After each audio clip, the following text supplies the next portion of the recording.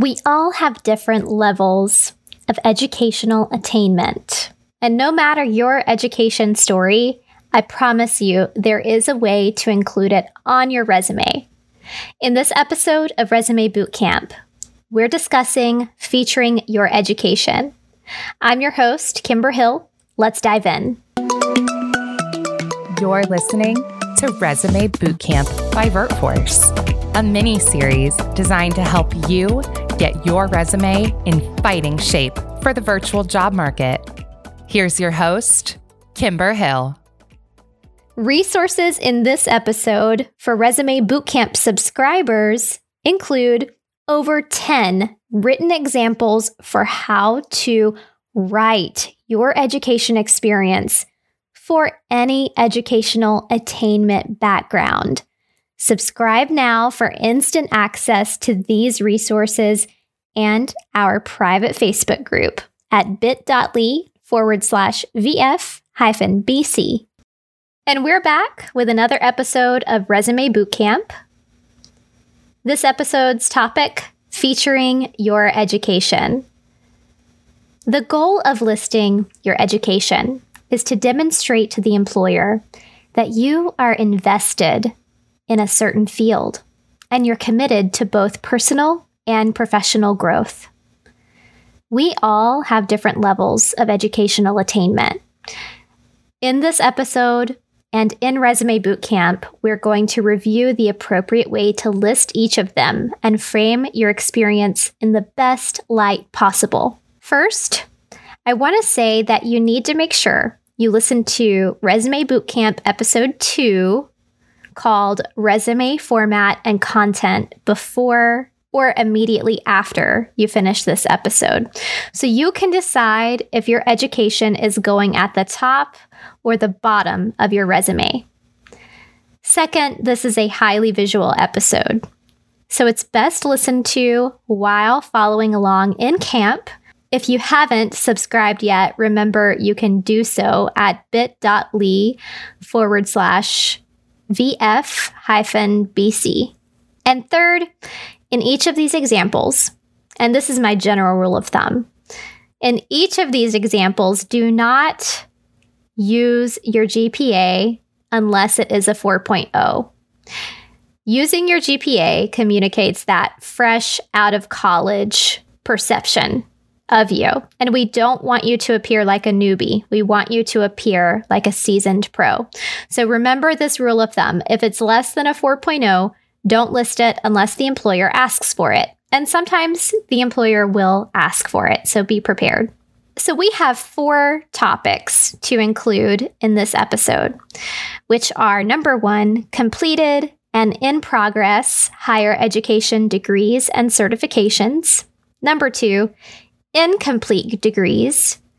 Number 3, high school and GED. Number 4, just certifications, licenses, and professional development. We're going to start with completed and in progress higher education degrees and certs. When listing your college degree, if you've got multiple degrees, the best thing for you to do is minimize the document real estate you use to 1 line per degree. I used to do this fancy text box activity on my resume where I listed my major, my minor, my distinctions, and it was just taking up so much room on my resume. I was so in love with it that it took me years to finally ditch it. But when I did, and I minimized this down to 1 degree, 1 line, it allowed me to expand so much more on my work experience. So 1 degree, 1 line, aim for it. Try to get yourself there. Lead with the highest level degree that you hold, and then list the school.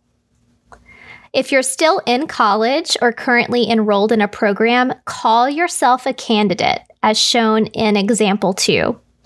In this example, we have the most recent certification at the top, followed by the master's degree on line 2 and the bachelor's degree on line 3. Now, things that you won't see in my examples.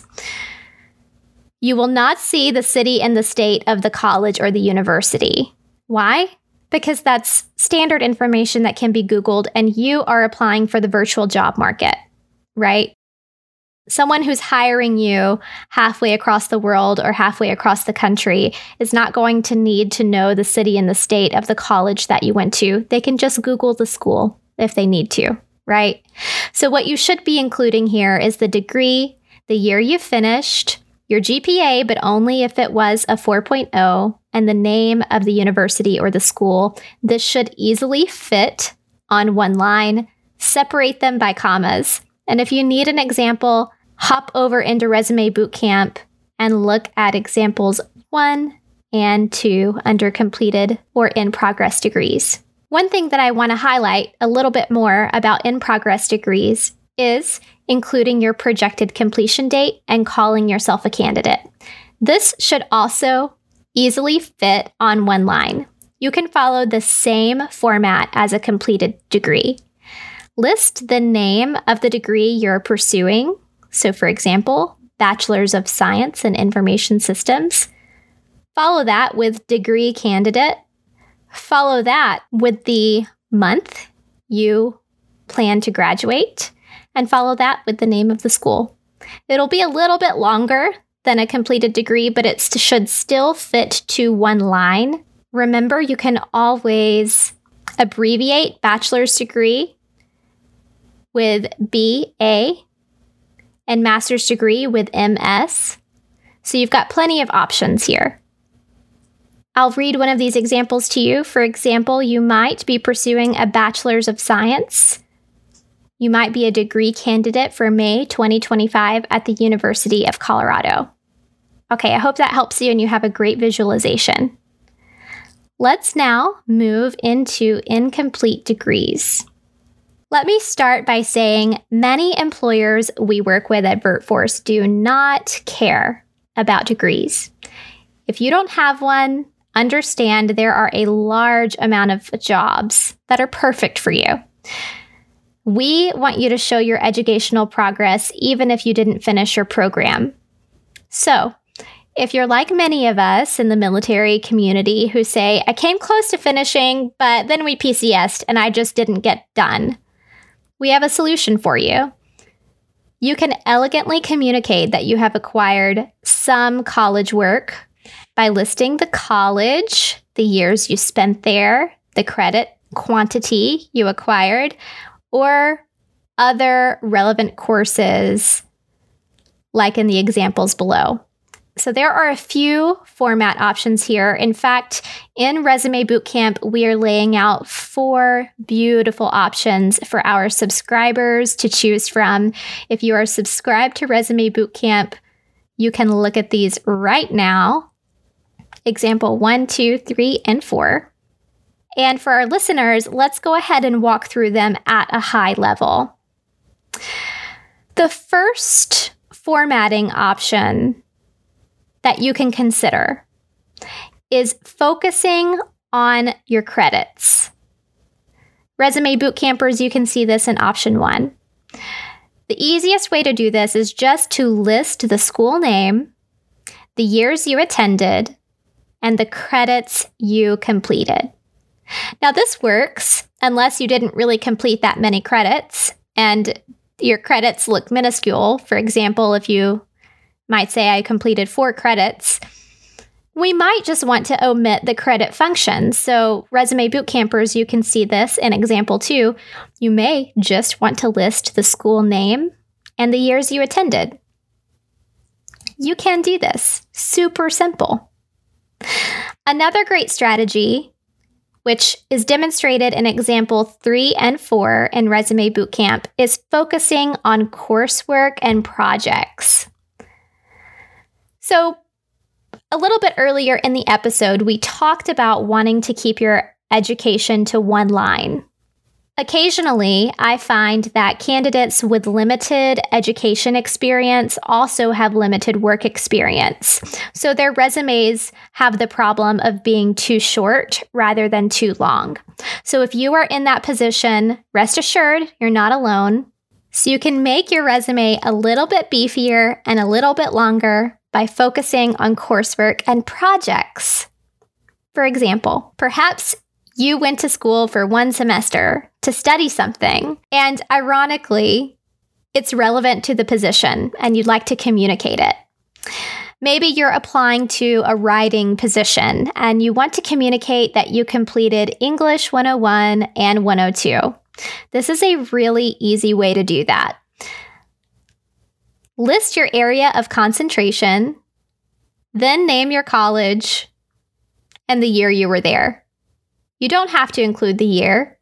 For example, if it was 15 years ago, we can omit the year. That's okay. So this might look something like coursework in English at Calhoun Community College. All right, so where's the beefy part coming in? How do we beef this up? Feel very free to press your enter button, your return button, and hop down a line, and then tell us what relevant coursework you did. Relevant coursework might include English 101 and 102. And how can we even get that a little bit beefier? Drop down another line and tell us if you did any special projects. For example, were you required to write a book or write a series of essays on a particular topic that might apply to this fictional writing position you're applying for? Again, everyone's educational attainment situation is different. Everyone's resume is different. You don't have to beef this up if you don't feel so inclined. It is perfectly acceptable to just list the name of the college, the year you were there. Let's move on to high school diplomas and general education certificates. I will say, because I have seen a ton of resumes, a resume just feels unfinished without an education section. So no matter how tempted you are to hide the fact that you only have a high school diploma, which is a self-limiting belief, by the way, or no matter how hard you're trying to hide that you have a GED, we encourage you to include it. It still says something about you. It says that you are competent, that you finished school, and if you had a GED, it tells us you may not have finished, but you took ownership of that and you went back to get your GED. And also, don't feel limited by having those 2 degrees, right? Those are perfectly acceptable degrees, and we want to encourage you to include it and not let it limit you mentally. So, very simple, 2 ways to include this. If you want to speak to your high school diploma, list the name of the school, followed by a comma. List the type of diploma you got. You can say diploma, standard diploma, advanced diploma. Followed by a comma, list the year you graduated. If you want to list your GED, the most elegant way to do this is to say General Education Development Certificate, comma, the year you received it. That's much better than just saying GED. All right. The last thing I want to cover with you on featuring your education is listing certifications, licenses, training, and professional development. The big question here is, should I? That's what I often hear from so many VertForce members is, well, I did this course this one time, or I did this certification last year, and I just don't know if I should include it on my resume. Your additional education, such as technology certifications, licenses, and professional development workshops, should be listed, especially if you need to beef up your resume. If you have a lot of your resume real estate already spoken for and you're really fighting for space to keep it to 1 page, you might omit some of these things. But make that decision by understanding that including them help the employer complete a mental picture of who you are as a candidate. Typically, these also represent your hard skills, which you've worked to develop. So we recommend listing your certifications either number 1, directly below your education, or number 2, combined with your education. Resume Bootcampers, you can see examples of this under completed or in progress degrees. Example 1, you can see it integrated there. And you can also see examples of these in our templates. Remember to organize these by value. The most valuable certification should be at the top, working down to the least valuable certification.